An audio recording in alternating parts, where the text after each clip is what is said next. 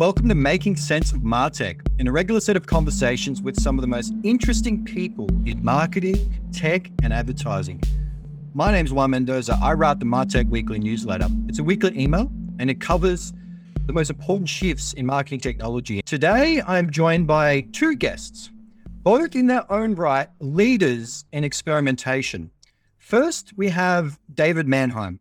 He's the Global VP of Conversion Rate Optimization with Brainlabs, and he's the former founder of leading optimization firm User Conversion. And we also have Oliver Palmer. Now, he's a senior CRO consultant. He's a prolific author. He's been working in the optimization experimentation space for a very long time, and he's worked on a number of high-profile brands across Asia Pacific. So why are these two gentlemen on the call today, and why are we talking about experimentation? Well, across the industry, the past few years have seen a major shift in how people think about the place of optimization in their businesses. A lot of people are questioning the validity of associating testing with revenue outcomes and KPIs. And there's this scientific promise of experimentation that a lot of companies just don't seem to grasp. So over the past few months, the MarTech Weeklies have featured a number of articles from both David and Oliver talking about this idea of experimentation and putting it under the microscope.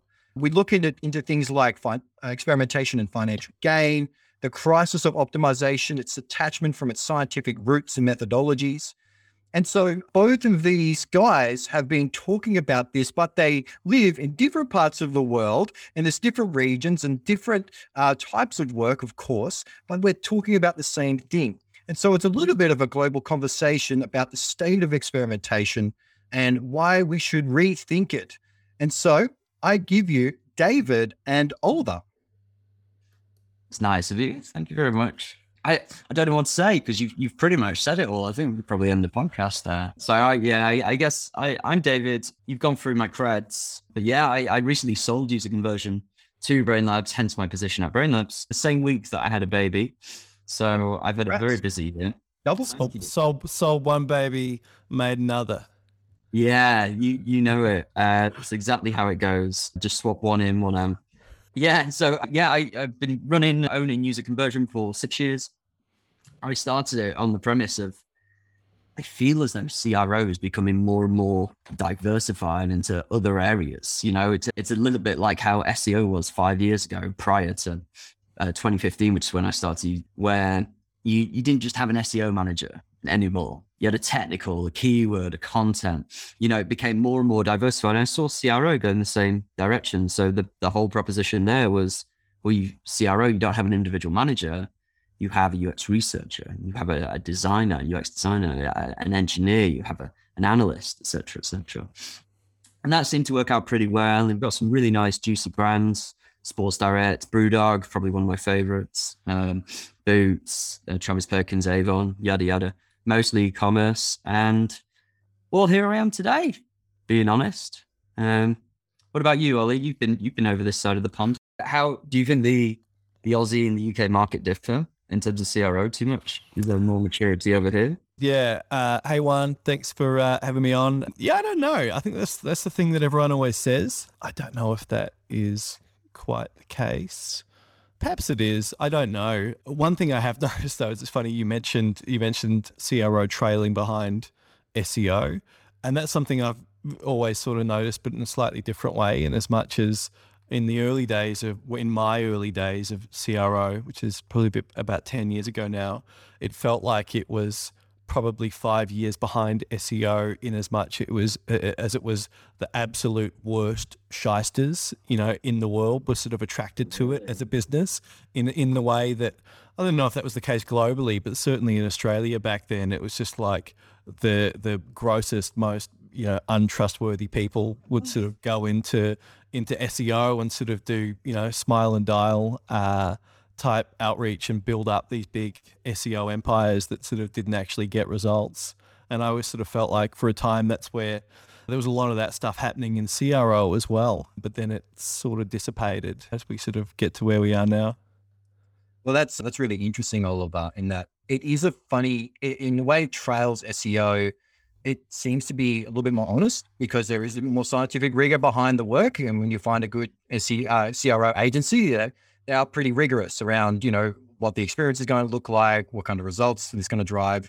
But I'd love to get a view both from Oliver and David yourself on what initially inspired you going into experimentation. Did you work in digital beforehand and then sort of got into it, or did you read something and then you decided, yep, I'm going to get into this? What was that initial thing that got you into CRO and experimentation?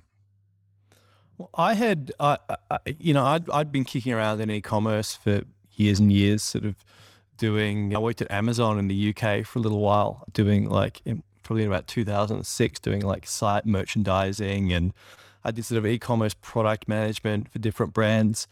And I always it's funny looking at it in retrospect, it's just like, I love data and I love truth. And so if there is an opportunity to like make a point with data, then I want to do that, and it's come in over the last sort of 8 months or something. I've been working on, extending my house and working with an architect and a builder and doing all that sort of stuff, and really went down this super data driven path of doing that, of building things to a passive house standard. Are you guys familiar with passive house at all? Yeah, and one of my good friends built a passive house. It's phenomenal, the technology. It's amazing. I mean, it's super interesting in as much as it's. I mean, the backstory for people that aren't familiar with it is in the 90s, there's a German physicist called Wolfgang Feist, and he was building a house for himself, and he was a physicist, so he got the science, and he wanted to build a super efficient house. So he ended up building a spreadsheet, and in fact, it's still a spreadsheet that has all the sort of building science in it, and you punch in all of the numbers about all of the specifications of all the materials that you use in the house. And the idea is that to be passive house, you've got to hit below a certain figure for the amount of energy required to heat and cool the house across a year. And so going down that path, it's just sort of made it really clear to me. It was like when having conversations with architects and builders and stuff, and I think so often they're used to dealing with opinion. I was like, I don't care about your opinion. Like, let's just find the facts. I want to do this in a really, really data-driven way. And that's sort of, that realization that this applies to me outside of work, and that I guess I feel like I'm a truth seeker, So there's perhaps something just sort of latent within me that I latched onto once I discovered CRO as a discipline. Wow, really incredibly analytical route. Or I would almost say completely the opposite to Oliver. Finished university, I remember getting a graduate job, and the only thing I ever wanted to do was be in advertising. Mad Men, Don Draper, creating these awesome ads that I had no idea how to create. And I went to an advertising agency, and after my 3-month grad scheme thing, they said, "You know what? You're quite geeky. I think you'll be really good in digital." To which I said, "No, I don't want to be pigeonholed in digital." And this was in I don't know, 13 years ago. I don't want to be pigeonholed in digital. Anyway, I went into digital, and I took your very classic route of funneling down into something that I found genuinely fascinating. So I started off as a digital account manager. I then got more and more involved in client services, and then indeed into UX, particularly research, less so design. I did like some human factors international courses, which I found fascinating. From there, I extended into CRO, to just basically the proposition of trying to improve products with rigor and insight behind you. And interestingly, at the beginning of this, you said I'm a leader in experimentation. I actually disagree. I don't think I am. I certainly understand the concepts. My skill sets are less analytical and more, I would actually say, creative. They probably stem from those Don Draper aspirational moments. So whilst I don't think, I'm totally fascinated by the concepts of experimentation and what it could do and how it can validate, and the conversations between stakeholders and how you could persuade opinion and create and change culture and mold product. But the individual disciplines within, I wouldn't say I'm anywhere near as strong as Oliver or many others within this world. So I'm much more focused on optimization, a bit of a broader remit. Well, there we go. We've got the left side of the hemisphere. We've got the right side of the hemisphere. It's a perfect pairing. I couldn't ask for much more. If I'm the left side, this is we're weak. We're weak. I can't be the left side, guys. So maybe I can be the left, Oliver. You're the left. Yeah. I'll fall on my own sword. That's okay. But I guess before we get into this conversation proper, we did have a bit of a backstory. Now, you guys have been writing a lot, and it's been awesome to see. And you guys have been commenting on the experimentation optimization space quite a bit. But I didn't know this until we jumped onto a call and started discussing this podcast, that you guys have actually been working together. Now, I thought you guys would be working separately, had a view, two different viewpoints that were coming together, but you guys have actually been fleshing out a lot of the topics that you've been working on. And so would you like to give me a bit of a backstory? How have you guys been working together, writing, thinking about experimentation? I'd love to hear that. Well, I mean, I suppose the backstory is that I published a blog post a couple of months ago now that I've been thinking about for a long time. It's called The Crisis of Optimization. And I basically draw a line through the reproduction crisis in science and the fact that, anyone that's been paying attention to the world of academic science is aware that essentially there's been a lot of bullshit called on the validity of science and I suppose the reasons why bad science is perpetuated and the sort of incentives that exist to perpetuate bad science in place of, good, solid research. And so, I wrote a blog post which sort of drew a line between that and the incentives that exist in optimization as we know it in sort of corporate A/B testing and, looking at the incentives that exist there for bad science, as it were, which I think leads to a lot of dodgy testing. And I was pretty nervous about essentially calling bullshit on a whole industry that I've worked in for many, many years. So I sought out a number of people who I respected in the space just to get them to check my thinking. And David was among them. So that's sort of how we got chatting. Yeah. And less so working together and more so me reviewing an article that was incredibly well written. Oliver is a fantastic storyteller. I really recommend you read some of his articles. I go to him for a lot of advice. And we jumped on a call thereafter, and I don't know, a lot of what Oliver was saying really resonated with me personally, my experiences. If I'm honest, I don't think I've ever talked to this, Oliver. It probably gave me the confidence to create those series of articles about the revenue attribution within experimentation. And obviously I've had them in my back pocket for 3 years and probably been too fearful to talk about them. I know when we spoke, you said, I actually did this research a couple of years ago, but I never did anything with it. Yeah. And that's phenomenal. And I'd like to unpack that a little bit. I think, Oliver, you coined it quite well in that article, that experimentation has become this thing in most companies and teams where it's under this banner of results or else. So it's a scientific practice, but it's so tied to commercial outcomes that it's almost being disfigured, or it's become this thing that perhaps it really shouldn't be. And that's a problem in the industry. And I'd love to get a view. How do you think we've arrived at this point around experimentation becoming this really commercial thing, this thing that's driven a lot by revenue and KPIs, as opposed to a scientific endeavor where we're trying to learn and understand our customers? What are the things that have led us to this point? That's actually caused you guys to write and research a lot about it as well. Questions there, aren't there?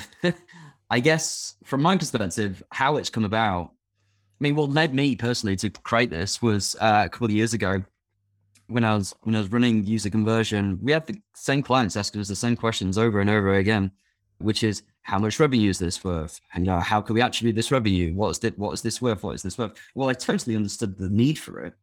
Trying to actually attribute something, it almost took us so long to get even near a level of accuracy that was deemed as vaguely acceptable, that it wasn't worth presenting a figure. And then it kind of fell on deaf ears. But I was very curious as to why people were asking the same damn question over and over again. This isn't the purpose of why we're doing what we're doing. Do you understand the purpose of experimentation? It led me personally to try and objectify this. So I spoke to 30 or so different people from around the world, Andre, Craig, Tim, Pep, the usuals, I guess, the usual suspects, the old guards. And the conclusion that I came to was, oh, everyone has this problem. It's not just me. People deal with it in different ways. So personally, that's why I wanted to fly this flag. But in terms of where it's come from, sorry, I'm going to blame Optimizely. And it's not really their fault. They've created an incredible product and just marketed it very well. And by market it very well, what I mean by that is they made it accessible. And by making it accessible, they have to simplify quite a complex methodology. So they create case studies. This change gave this increase, this change gave that increase. And therefore, as a SaaS company, by making it more accessible, by oversimplifying it, they've perhaps inadvertently almost twisted the power of this methodology for commercial gain. That's a very cynical point of view. But let's be honest, in order to promote a product or a service, it needs a commercial gain, one indeed that's fairly new.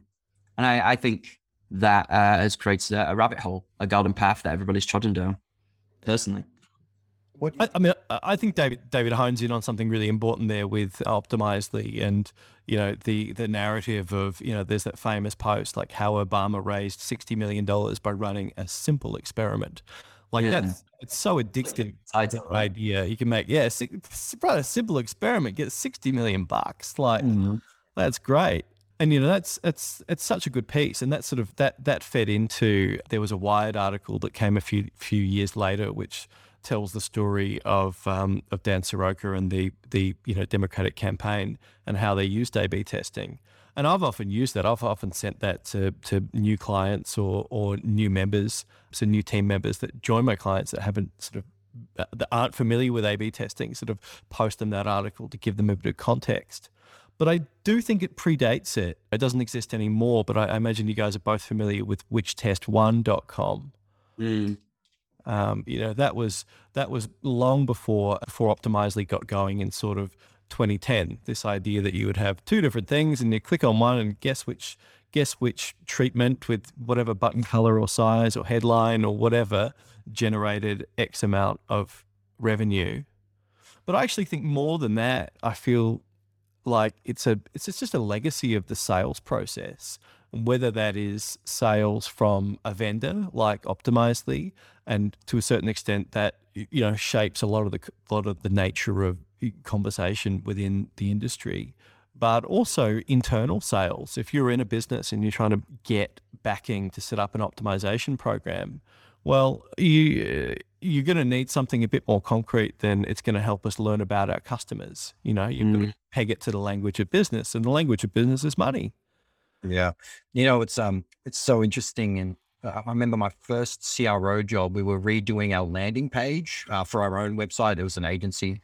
And we wanted to put this picture up, and I kind of strongly disagree we did it, of this like stressed out e-commerce manager, somebody like at their keyboard, they're crying or, they're freaking out, right?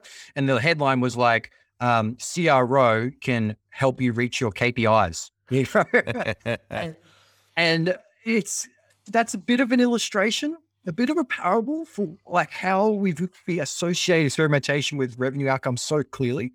But I wouldn't say it's just Optimizely. I would say across the MarTech landscape, it's almost every company, right? If you're looking at marketing automation or you're looking at personalization, even CDPs and customer data platforms, all of these different software vendors, they're very much focused on closing deals. And so when you go to the webinar, you go to the event, or you listen to a pitch, like, what are you going to hear? Well, look at the results we generated for this other business. Look at the results that we generated over here for a similar category company as yourself. And so there is a real sales tactic that I think, and I agree, that it is driven by software businesses because of the incentive to sell, as opposed to the incentive to educate and inform. But it does mean that we have to kind of unwind that narrative a bit, because what I do see across, you go to any country where they're selling marketing technologies, is that they buy the tech, it sits on a shelf, or it gets used, and it does get used properly, and then the results don't materialize. And that is just so common. The amount of people I talk to in my own practice, clients, heads of, all of them are talking about, we're just not getting value out of these products, out of these tools that we're buying, to improve our customer experience, to meet our goals and meet these promises. And so how do you think we could unwind this narrative a bit? What would you do? Let's say sitting down and, a new customer or client, they're talking about the promises that a tech company has given them. How would you unwind that narrative? What would you pick apart in it? Can I just say that, like, I almost don't think it's a problem to I think the reason why we are optimizing is to make money. It might not be something that we can always directly measure. A lot of our optimization might be focused on creating a better experience for, customers or something a little bit more intangible. But ultimately, any optimization, like any activity within business in the private sector, should be focused on generating profitability. It might not be something that you are always able to directly influence, but all of your activities can and I think should be tied toward that end goal. That's what you're in business for. But I think it's a matter of doing it in a way that is realistic. I don't know so much. I think, see, for me, that it's over-indexed towards revenue is the problem. It's not that I disagree with you per se, but I think that if you were to judge every decision that you make based on pure revenue, over-indexing it and prioritize it on nothing but revenue, I think your decision making would be incredibly flawed. From running a shop, what do you put in the shop front window? Is it a bunch of sale banners, or is it something to entice customers in? Make it an aspirational look and feel, for example. I feel for me, experimentation is such a beautiful methodology. Let's be honest; it has so many benefits that when it's purely focused on revenue and over-indexed towards revenue, it loses its original purpose. That's my opinion. I think though, David, I'm not saying purely focus on revenue, but I'm saying all of the other goals that you're focusing on, whether it is creating a better customer experience or, whatever it is, you're doing those not because it gives you a warm and fuzzy feeling. You're doing those because over the long term, it is going to make you more money. And even that example you cited just there of whether you've got sale banners or whether you're creating something that's more of an upmarket aspirational type experience, as though the latter is more noble, the latter is where there's more money. You're doing that because you've got your eye on the long game and you think you'll be able to sell your products for a premium if you take that approach rather than something that is short-termist. In that example, though, surely would the shop manager request what is the level of attribution from putting those models up, in this pink dress versus this purple dress, or versus the sale banners?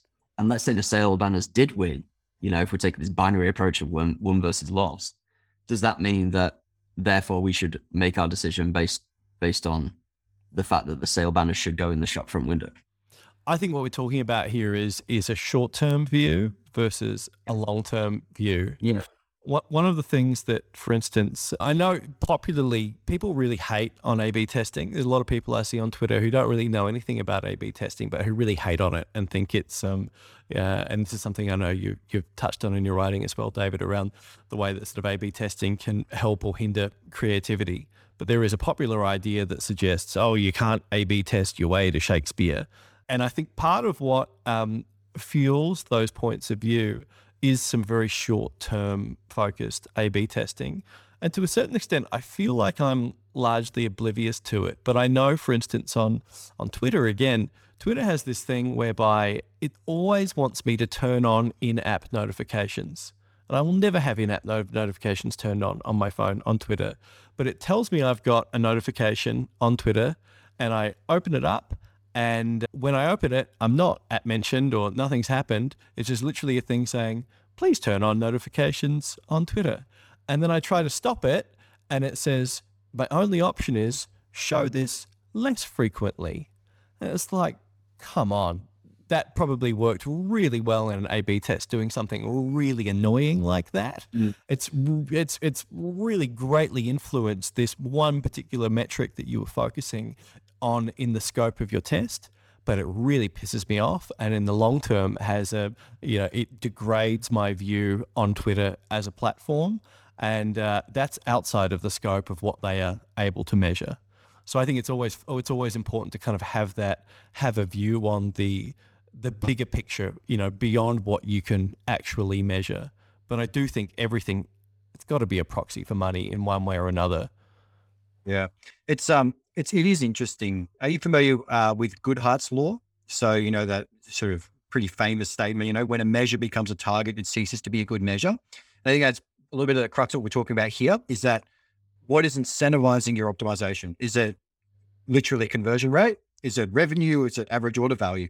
And I think you do have a good point, Oliver, in the sense that when you constrain your tests to a single metric and you don't see the full context of that experience and what customers are actually thinking and acting upon, then you do end up with those really annoying Twitter notifications, right? That's kind of where it ends.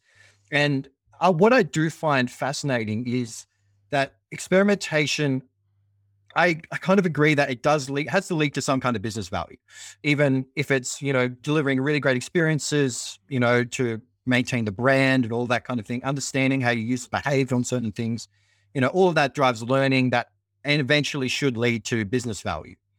But do scientists do that? Like, what do you guys think? Do scientists, there's a different incentive in the academic world. If you're running an experiment on, say, on a population, say, interesting sociology, what's your outcome there? The outcome is not revenue, perhaps. Maybe in the grand scheme of things, it's to deliver more papers and improve the, the overall reputation of the university that they're working with.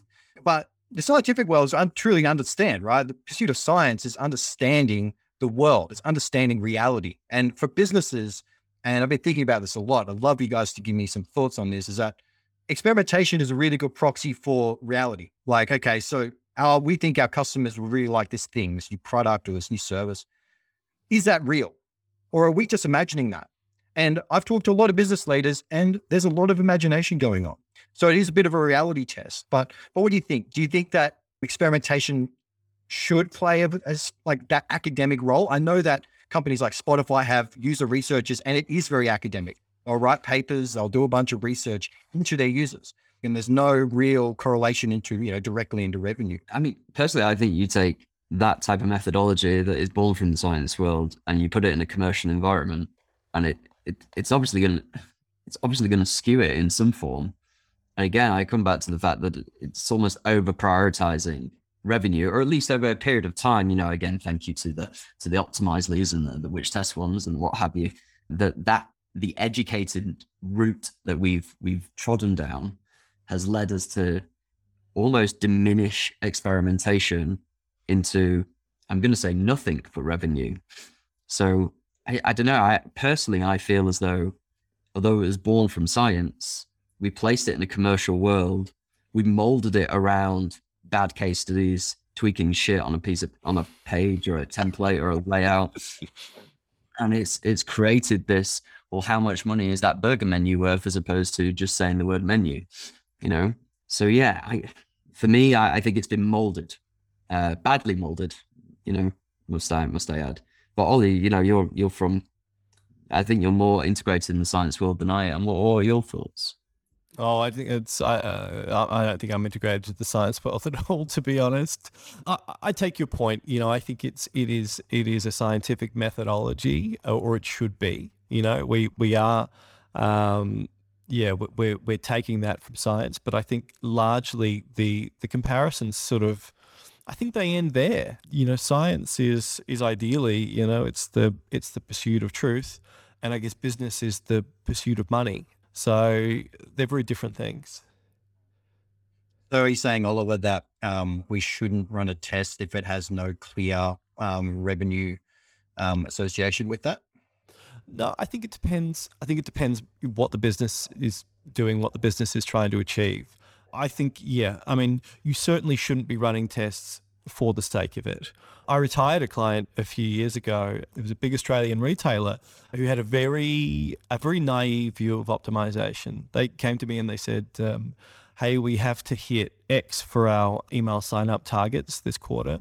And it was a really lofty goal. So I said, right, let's get started. We'll try doing some really annoying stuff, because we're going to put email sign-up boxes, left, right, and center, and we're going to try doing pop-ups and all sorts of other stuff. We will measure revenue and we'll see, if they put people off in a way that is detrimental. But we're going to try to very aggressively harvest email addresses. Their take on this was not, let's try the things that we think most obviously will work, but they almost had an academic approach to it to say, well, what if we tried a sign-up box in the footer? What if we tried a small sign-up box or a big sign-up box? And it's like, guys, the idea is not to try every possible thing in the world and see if something smaller works something better than something that's bigger and have 30 different variants. We've got a finite amount of traffic, a finite amount of, creative resource, development resource. We've got to try our best shot at what we think is going to get us over the line.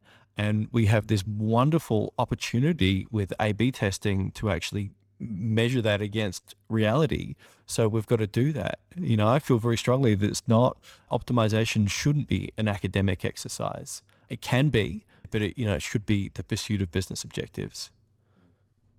Completely agree. I personally believe that optimization is actually overly academic. It's too theoretical in some places, most places. It's interesting that you mentioned about the signups being KPIs. I think, Juan, this might answer your question as well. There's a chap called Duncan Wardle who I like to follow. He was the ex-head of creativity and innovation at Disney.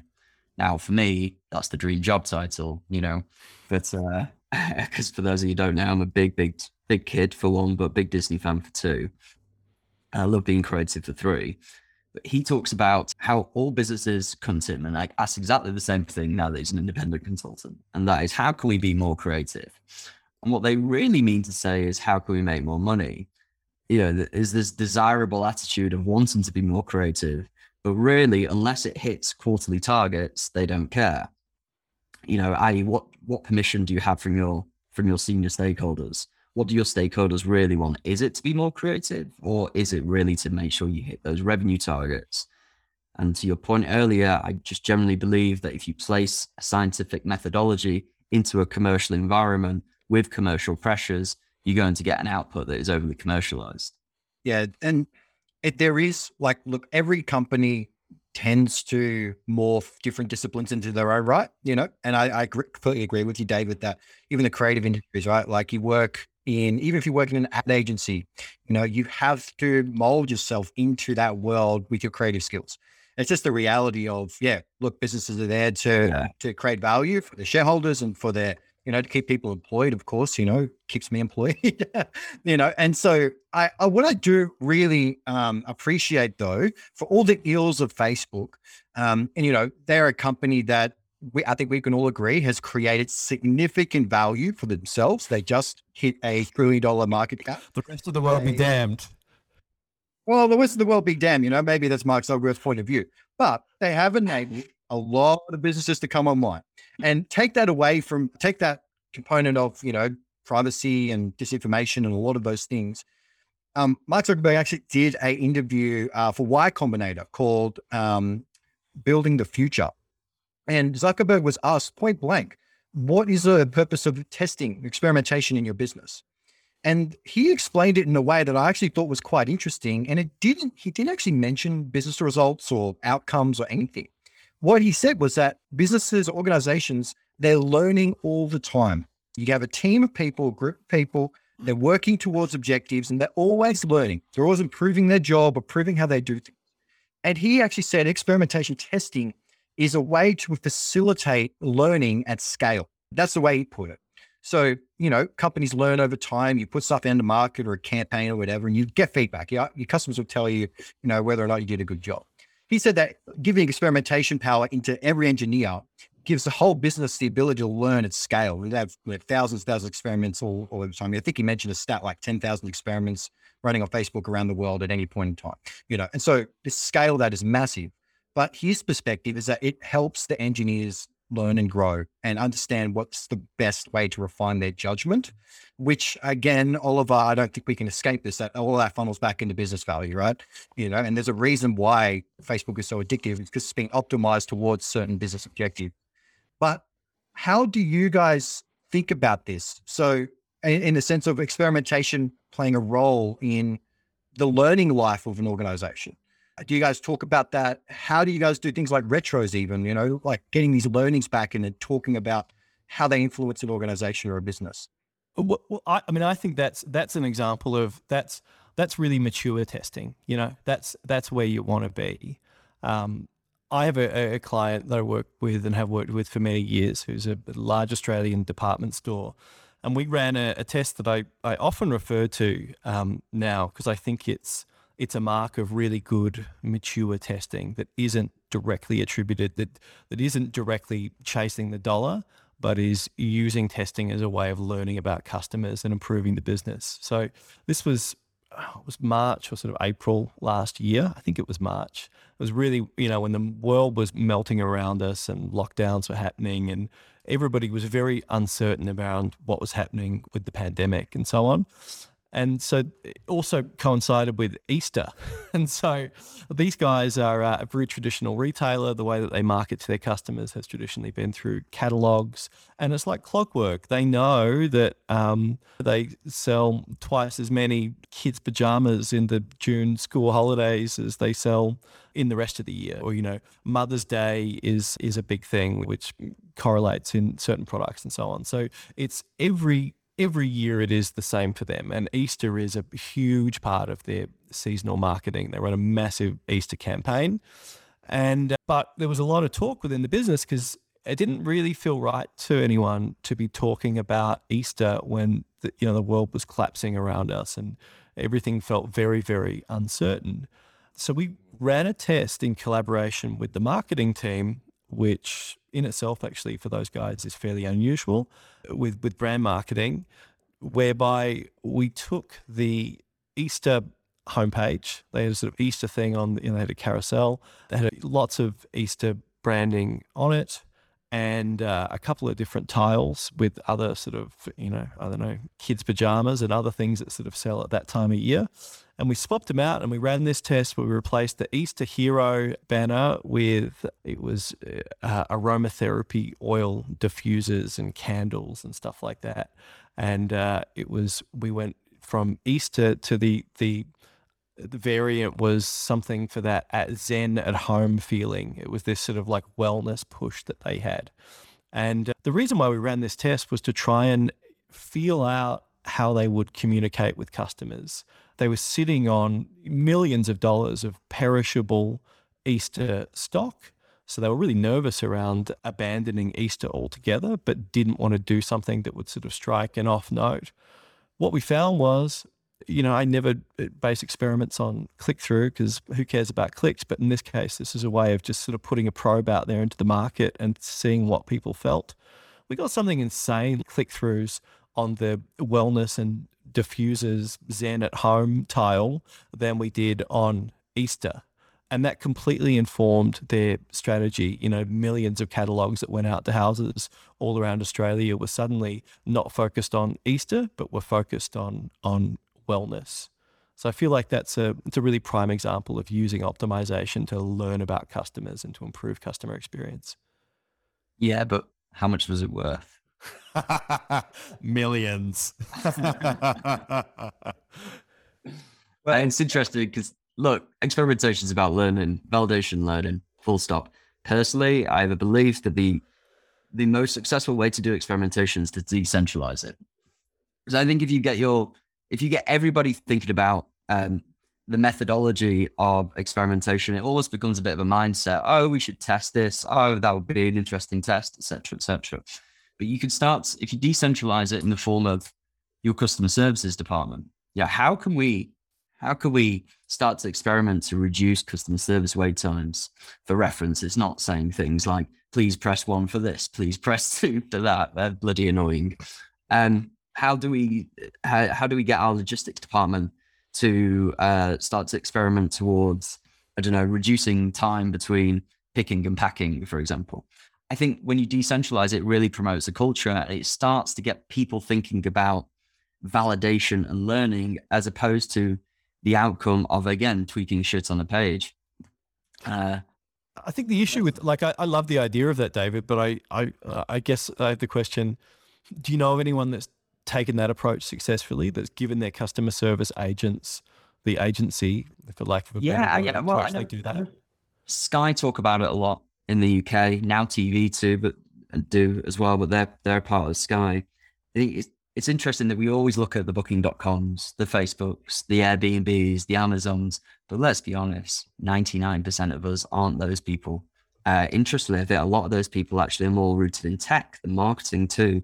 I think that shift in either commercial approach or mindset actually creates different purpose for experimentation at times. You think about all the people that do experimentation well or purport to doing it well: Uber, Facebook, Twitter, Microsoft. They're all tech companies. And I wonder if there's something where experimentation is rooted in engineering as opposed to marketing, whether that affects the true purpose of experimentation or the purpose of it for that business anyways. Yeah, I would agree with you. I mean, like if you do rattle off a list of, leaders in experimentation, there's only a few that aren't exclusively tech companies. And even then you'd probably say they were tech. Like for example, Nike, very strong experimentation culture, but they're retail, yeah, but they're kind of a tech company as well. And so I agree that experimentation seems to be better utilized in an engineer's hand, and when we're talking strictly about, the science and the discipline of it, and then that, exploration of truth and understanding what's happening and motivating customers. But marketing and digital, which is, more so that customer edge, more so perhaps strategic even, like looking at, okay, how we're going to meet our KPIs or quarterly goals, it does change the motivations, incentives. And so it's a really good insight. I think that the motivations, incentives of teams really determine what kind of experiments. Like even looking at Facebook, I just finished reading The Ugly Truth, fantastic book, highly recommend. It tracks the past 10 years of Facebook's growth. And if you look at someone like Mark Zuckerberg, like he's a product guy, he's an engineer, and they've done so much experimentation in that space. But then they neglected the societal harms, and the privacy implications of their work. They would run these experiments, they turn on newsfeed and, millions of people would complain about it. And then, through experimentation. So actually people really do enjoy it. And so, it really, I think experimentation can be a powerful force for improving your business and what you're doing for your customers, but it really is so closely aligned with the incentives that you attach to that. If you're looking to drive revenue, you're looking to drive engagement and nothing else, I think that's where the trap is for a lot of companies. I actually love this quote, Dave, that you have in one of your articles. It says, people hire brand agencies from New York with double-digit rebranding, and they don't care at all about ROI, right? So massive branding agencies, they're spending millions of dollars, right? Whatever. And they hire somebody like us to do A/B tests, and they start discussing if the uplift is 3.1% or 3.2%. So I'd love for you to unpack that a little bit, because all three of us, we have been on the other side where we're pitching experimentation services. And so how do you guys approach that? Like, how do you actually think about the incentives that you're putting in front of your potential customers and your clients? It's interesting. That quote is from Andre Maurice at Conversions Craft. Really smart chap. For those of you who haven't seen his talks, really effervescent person as well. And he starts talking about I was on the phone with him in one of these interviews that I did years and years ago. I'll just never forget it. He started going off on a big rant how, Pepsi paid Beyonce like $10 billion to feature in the ad, or how Steve Jobs paid that famous designer dude to create his Next logo, and that was £10 million, and he created a 100-page document and one logo. Why don't you ask the ROI of these things? I think it's interesting because experimentation for me is a mindset and a methodology, right? And if we take the methodology route, I can't quite get my head around the fact that we don't see ROI being demanded from agile methodology or a sprint methodology or an OKR methodology. I find it fascinating. So I don't know, there's just that disconnect. I think it is what we said before. It's a scientific approach being placed into a commercial environment. And as a result, perhaps it's demanded that we have these revenue attributions. And like Ollie said before, which test won, this binary approach of this won and this lost, rather than it is more complex. Now, obviously, it's a spectrum of learnings. It attributes itself to a yeah, it made more money, or no, it didn't make more money. There was a quote from one of the guys that I interviewed, Matt Lacey. I think he's at Code Computing Love. I'm not sure, but he speaks about, he said most of the time being accurate about the direction of the decision is more important than being precise about the exact nature of the outcome. And I thought that was really poignant, the difference between accuracy and precision. And interestingly, when I put all these articles up, everybody was talking about the word accurate. Can you be accurate with this? Should you be accurate with this?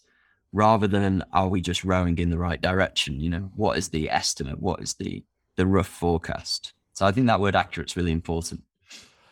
That makes me think, David, of a great blog post that somebody pointed me to earlier this year from one of your colleagues at Brain Labs, Will Critchlow, who works in A/B testing, and I think he started an agency called Distilled that I think was bought by Brain Labs, and they work in this interesting space that I know nothing about at all, but fascinates me, which is A/B testing for SEO, where they use CDNs and kind of split traffic to work out if you can measure the impact of those changes. But he published this post, which is called, it was sort of sent to me as being called, "We do business, not science."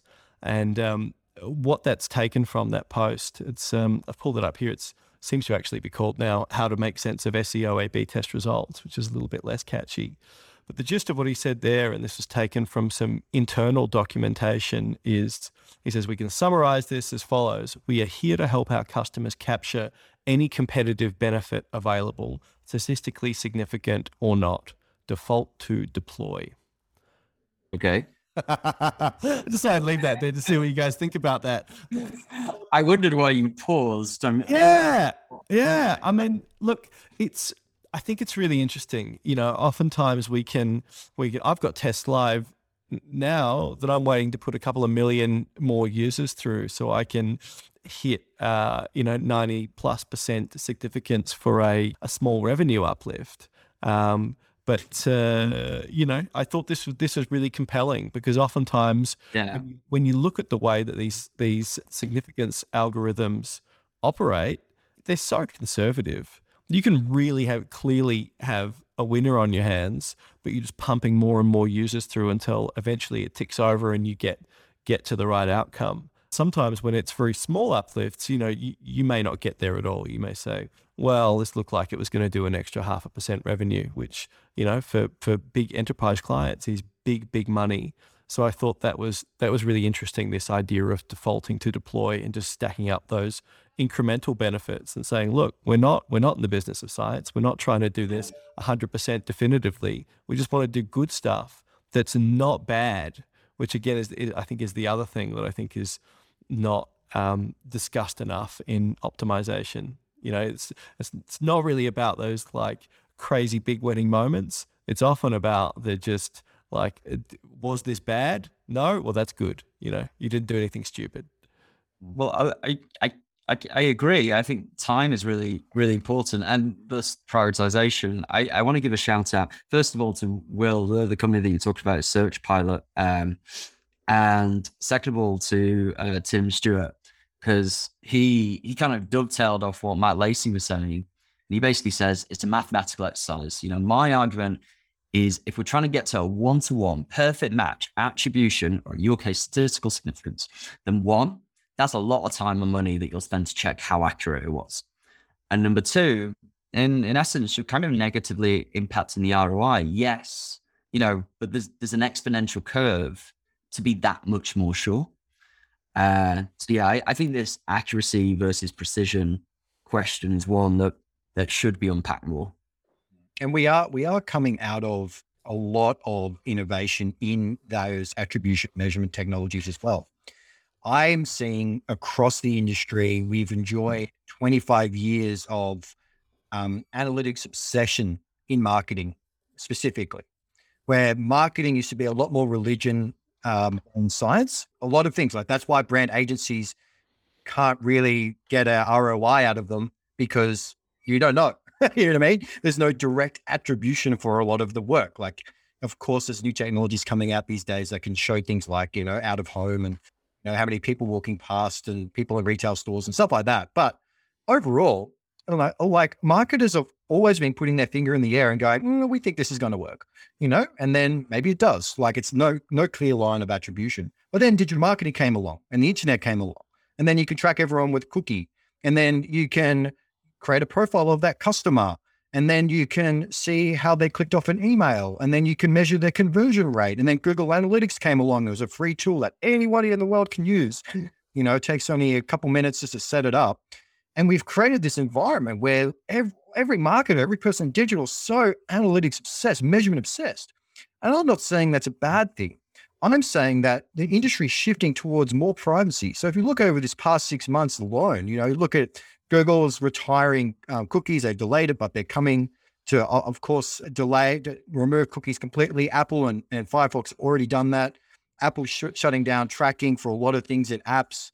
You have a lot of companies coming out and saying, we're not using certain tools anymore because it invades our customers' privacy.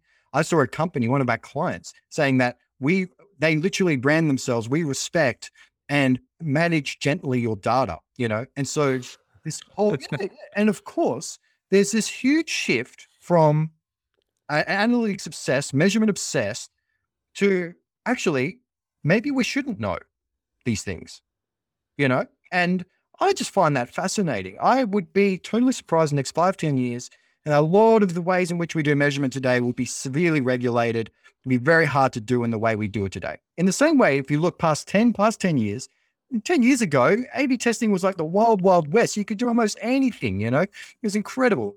I see that we're a lot of the industry is shutting down how we track customers, users, and whatnot. That's a good thing, though. I think it forces us to innovate. I would say that going back to the attribution for hiring a brand marketing agency versus attribution for hiring an optimization agency, I'd say they're very different things in as much as brand marketing doesn't purport to be able to do measurement and attribution. The whole narrative around A/B testing and optimization is measurement and attribution. So I don't think it's unfair for clients to ask what sort of, attributed revenue they're getting from experimentation. Because coming back to my point earlier, that's the way it's been sold in, that's the dominant narrative. Well, I actually, I think that's the thing. It's how you change that narrative. And I think it's bloody difficult for one, but I think there are certain strategies and tactics that you can employ to over time change that narrative away from being revenue. I've seen it. We've done it. Yeah, and so have I. I think that's our job, right? We're taking clients by the hand and leading them toward where they can actually see the true benefit of A/B testing, which is such a magical idea that you can try lots of things and measure which one works and not do the dumb ones and do the smart ones. It's so much more powerful than the really, frankly, quite cheap way that it's been sold in on, changing a small thing and getting a big result. It's once you can grasp the truly magnificent nature of the whole thing, so much more powerful. Sounds like a good landing page headline, Oliver. Leading companies to the promised land of A/B testing. I feel like I've had this. I really struggle to express. Really struggle to express myself in terms of just how powerful I think optimization is. I think it's very easy to be blasé about it, but I often think in life, imagine if we weren't wedded to a single choice, if we could try 30 different things. And the fact that we can do that in our websites and digital products, it still blows me away, Yeah, it is. I don't think, sometimes I think a lot of people are heads down in the tech, in the minutiae of the day to day and all the details of everything. But yeah, I completely agree. We are living in this period where companies have never understand their customers more. And I think a lot of that actually comes from A/B testing and experimentation, right? Customers have never been so data rich, and the best ones are making sense of that data and turning that into intelligence and turning that into strategies, tactics. And, I think that example that you gave of that retail business at Easter time is really rich because it's not just It's not just, did that test win or lose? Did that test add more, add to carts? It was about, oh, wow, we're living in this COVID period and it's completely changed how our customers think. And we've gained some insight about them that we can use in our business strategy.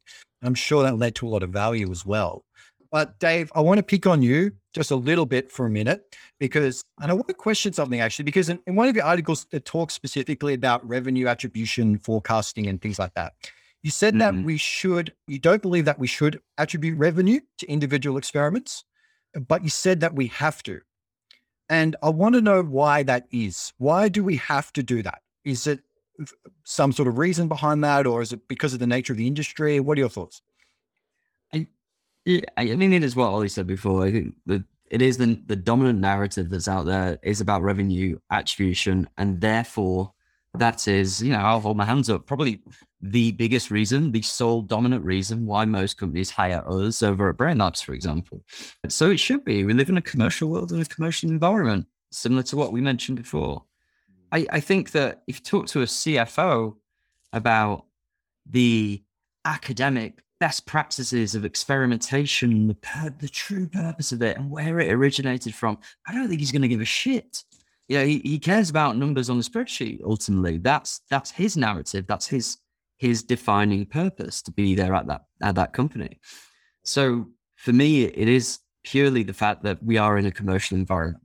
So we do have to attribute experimentation in some form. Either A, to keep our jobs, or B, rather selfishly to sell our products, or C, to get others on board. I think you mentioned it earlier, Oliver, but it's still quite I wouldn't say new, but an immature practice for sure.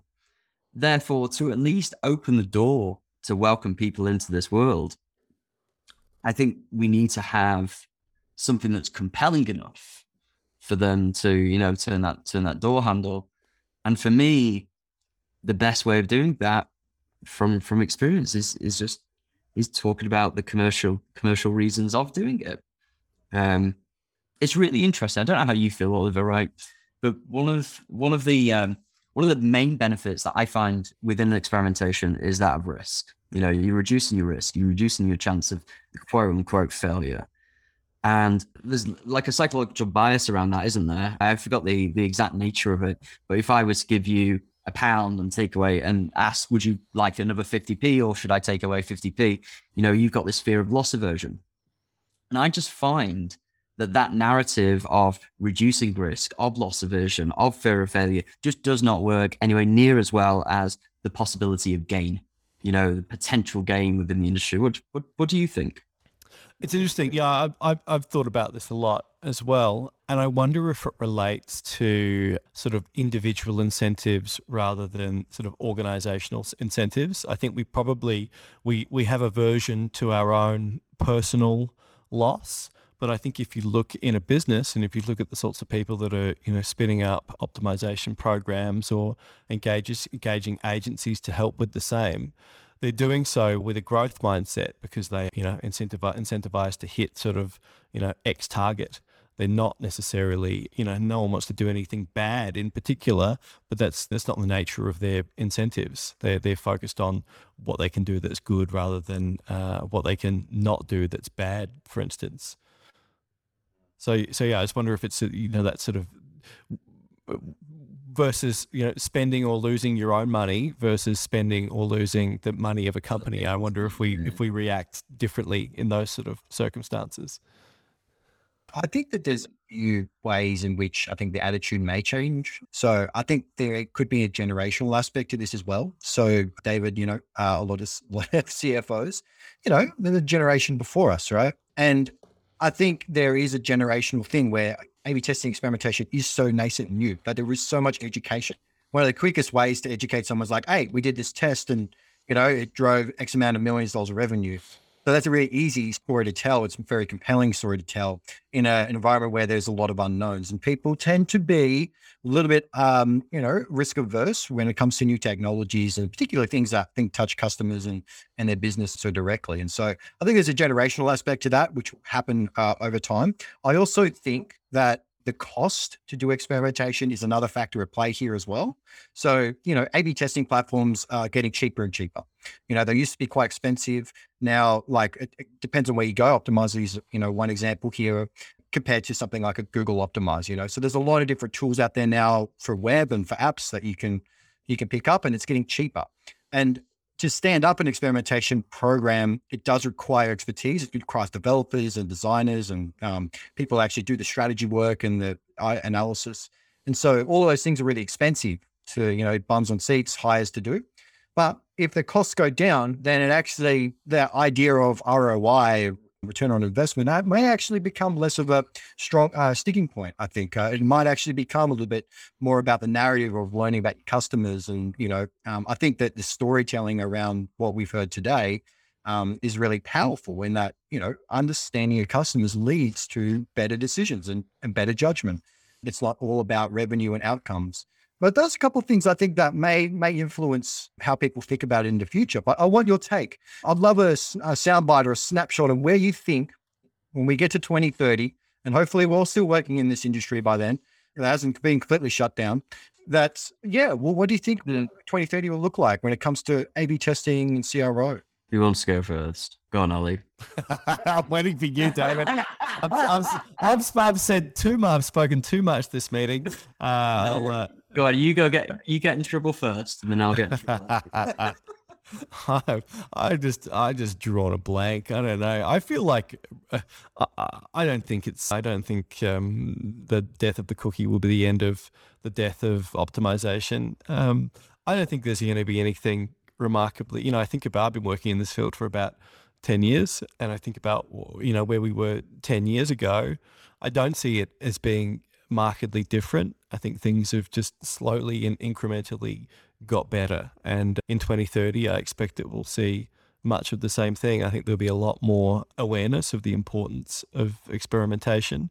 I think we'll see it as being, a lot more of a sort of we spoke earlier about trailing in the wake of SEO.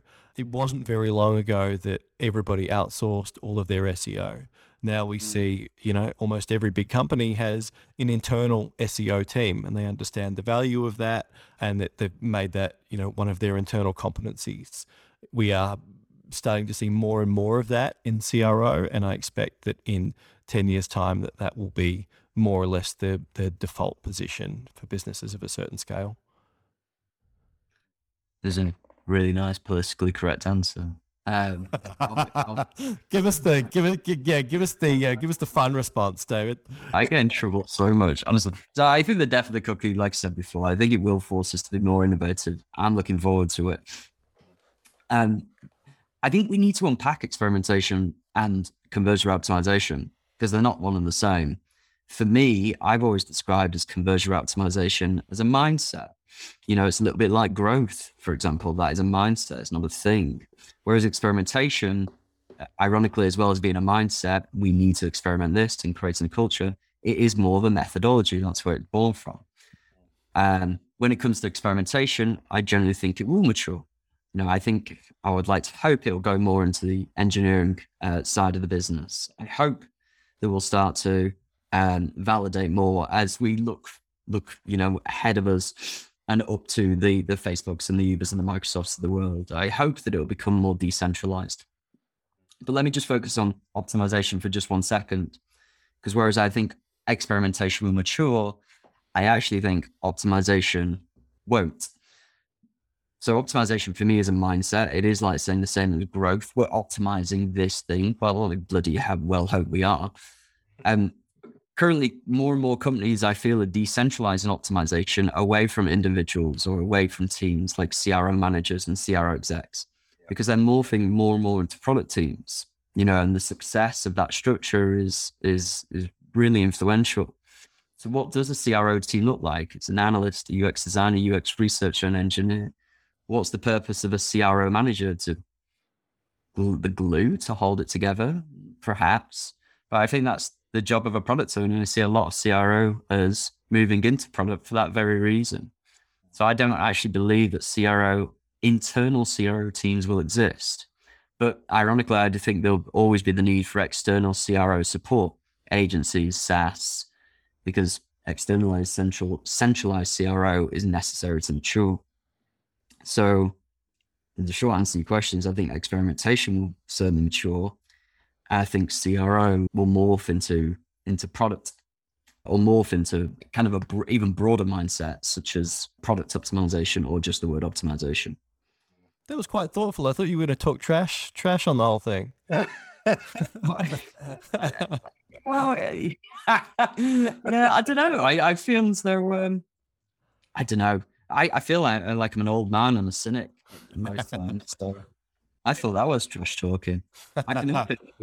You should be an individual CRO manager in an agency. You're alone in a company. You're a lonely island, and you're not going to impact anything. There you go. Oh, yeah, that's good. I just to weigh in on that though, I'm inclined to agree. I mean, I think I hope that product will develop those skills. So much of my work is and has been working with product managers, and I think they are the best stakeholder to work with really in CRO, and helping them gain the skills and sort of understand the discipline of experimentation. But I concur, they are absolutely the most well-positioned people within a business to be optimizing and running experiments. Do you think I could go to a university, let's say I'll go to Harvard, and I can get a bachelor's degree in CRO one day? I don't think so. But you probably saw there was a recent post on the Harvard Business Review that was called something like, why isn't experimentation taught at business school? And really, it's Harvard Business Review writing that, but really saying that's a gap. And I'm sure you guys see this as well. It's a huge gap. It's almost like the more senior person you're dealing with at a business, like the less they get it, the more immature their view on experimentation is. So I'd love to see experimentation as a discipline, even at a very high level, being taught, in MBAs around the world. I think that would be wonderful. Can you imagine MBAs, a room full of 100 MBAs running experiments on a practice website? I just think they're testing it all. That would be very funny. But before we wrap up, I'm not going to let you guys go without a war story. You guys have been working in space for ages, been running, I'm sure by now, heaps of tests. What has been one test that is spectacularly failed, but also changed your perspective on something? Maybe you have an idea, maybe you have a short story to tell, but I am curious. Have something massively failed for you guys before a test, and what happened? I'm an old man, and I think my memory is so poor. So I'm actually not going to talk about a test, but I'll talk about a process. I'll explain a little bit of a story about what we did at User Conversion once. We introduced and matured away from, I forgot what we used, maybe Trello, into Airtable as a process tool for all of our clients. Not only how to prioritize in the backlog of experiments, but also prioritizing the backlog of insights, having a repository of insights, so on and so forth. And okay, I effectively forced it through for a subset of clients. But I thought it was the best thing since sliced bread, and we iterated on it. Do you know what we found? We found that the feedback from clients was lackluster, it was complex, even though you could create all these beautiful different views that really resonated with the individual.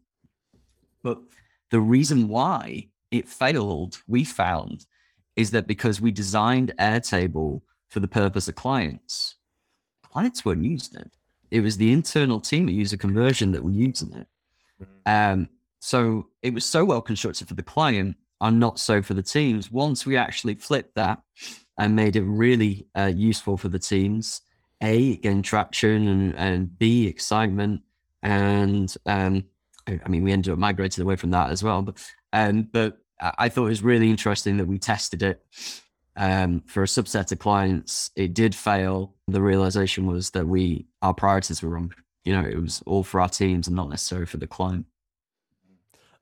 I think it's so interesting, David. I feel like having a repository of user research is such a holy grail for so many teams. Every client that I've worked with pretty much ever has been talking about a way of doing that, whether it's chucking it in Evernote years ago or, Notion or Trello or Airtable or whatever. Or using custom built tools that are starting to crop up now. Everyone's trying to do this same thing, And I've never seen anyone do it effectively. And I only sort of came to understand, well, clarify my feelings on why that's the case recently. And my feeling is very much that user research should actually be disposable. And I think it is disposable. When user research is great when you're doing it, when you're trying to solve the particular problem that you're working on. But I hate reading through other people's research. I find it so boring, and it's never applicable exactly to the actual thing that I'm working on. I wonder what do you guys think about that? But I've very much come to the opinion that user research shouldn't be extensively documented, shared, whatever. You should use it to inform whatever you're working on, chuck it away and move on, lest you create a database of semi-apocryphal learnings from, Christmases past. I think it should be digestible and memoed. Personally, and you're talking to someone who was coming from an agency that therefore almost had to create a framework that managed multiple clients. So I feel it is different being in-house than being out of house. But for us, it did work quite well, being digestible and being memoed and tagged based on behaviors for reference, behaviors and attitudes, less so templates. Oh, on this PDP, we found this. I mean, yes, that is boring and it's generic and disposable. I'm actually curious that it worked well for us. I don't know whether it worked well for the clients. They certainly said, oh, that's really interesting. Did they do anything with that information? I couldn't tell you then, unfortunately. So I think there's two sides of the coin, an agency and an in-house. I know, conversion rate experts talk about having their sort of playbook of all of their research and all of their tests and things that have won and failed before that they use that sort of feed into everything that they do. And I've always sort of wondered, is that more talk than it is action? But I guess if you can pull that off, it's a good resource to have. But I've certainly never seen it in action. And they do go stale as well, right? Like I kind of agree with you that insights today might be different in a different season. So like some, and so you do have to, I think Dave, you have a good point there, memoing things really well, also showing which context it was in, what season of the year, the other things happening in the business as well. I think that really helps strengthen insights because I've seen a few examples where we pick something up, it wasn't the right season in the business, the insight didn't work because we picked the wrong one in the wrong period of time. But that's a really good insight. But Oliver, I'm not going to let you go without a failure story. You've been holding up that question. Yeah, no, I love telling CRO war stories. I got heaps of them. Failure.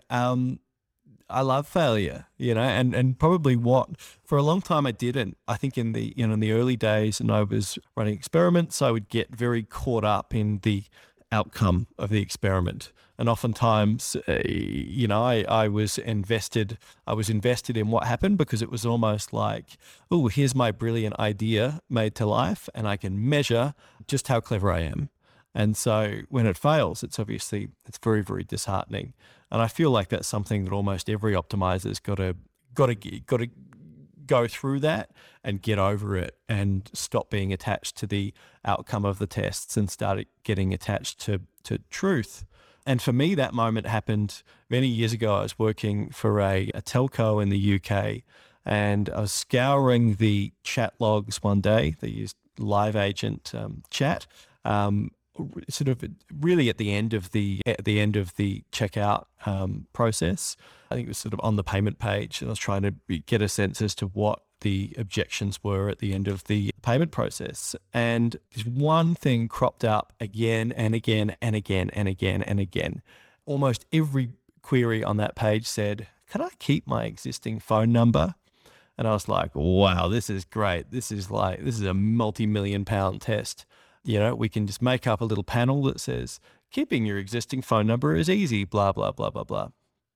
And we ran that test, and conversion just dived like 15% or something consistently. And we ran it for like 2 weeks. Conversion was down 15%. We were so baffled by this. We ran an AA test to check that the tool was calibrated.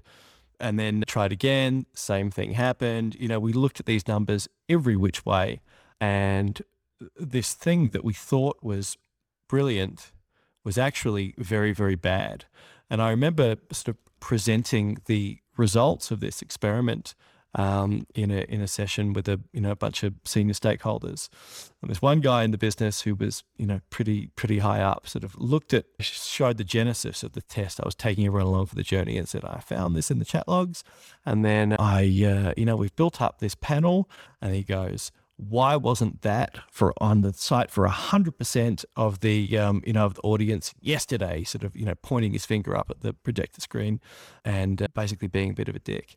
And I sort of, at that moment, I realized it was, kind of had the realization, I stopped being disheartened by the fact that we'd tried something and it had failed and I couldn't really work out why, to sort of shifting the narrative on that from, once upon a time, a product manager or somebody would have undoubtedly seen those chat logs. They would have had that insight. They would have made that panel. They would have put it on the website. Conversion would have dropped by like 15%. They would absolutely never have attributed it to that change. They would have thought it was something else. There's no way they would have unpicked it and found that thing. So that's when I really became comfortable with the concept that optimization is, as much about doing smart things as not doing dumb things. There's your soundbite. Yep. Hi, David. There you go. But I just want to thank you both. This has been a very honest and very helpful conversation, I think, talking about the state of experimentation. So thank you both for giving me your brains and your insights for an hour and a bit. But I would like to know where we can find you on the internet and read some of this great work that you've been doing. Yeah, just LinkedIn. Not exactly everywhere. I post all my stuff. I have a Substack and a Medium account and stuff, but everything goes through LinkedIn for me. I'm a bit of a LinkedIn warrior. You the same? No, I'm not. I'm barely on LinkedIn at all. Juan is the biggest LinkedIn user I know. How many times a day do you post on LinkedIn, Juan? Oh, look, at the moment, like once a day, but I usually take the conversations that I think about and I just put it into LinkedIn and Twitter and see what people think. So it's more just a stream of consciousness, to be honest, mate. So it's not a lot of staggeringly awesome content. It's just my brain working through the day. I love it. We must have, the algorithms clearly latched on that I like your stuff because it's LinkedIn foregrounds view, I think, a lot for me. Thank you very much for having me on, Juan. You can find me at oliverpalmer.com. Is where I tend to put stuff periodically. You've got a website. You're so professional. I think I've even got Optimizely installed on it somewhere. Have you? That's it. oliverpalmer.com. You trusty waffleizer. Dude, you got Segment and Heap and everything. It's because I'm a partner, so I get the free playground tools. So yeah, chuck it on my own site. It slows everything down immensely. I highly recommend you check these two guys out around everything to do with experimentation or CRO optimization. They're pumping out awesome work all the time and really great leaders in the space. And so, and I know, David, you don't like me saying that, but I do think you're a leader. You have a very good voice in this space and you are very influential, I think. But I would like to thank you both. Thanks heaps, Juan. And I've just looked it up, optimization.substack.com. That's how you get to David, right in your inbox. Oh, you silly boy. Yes. Thanks, guys. Bye-bye. Thank you very much. Bye.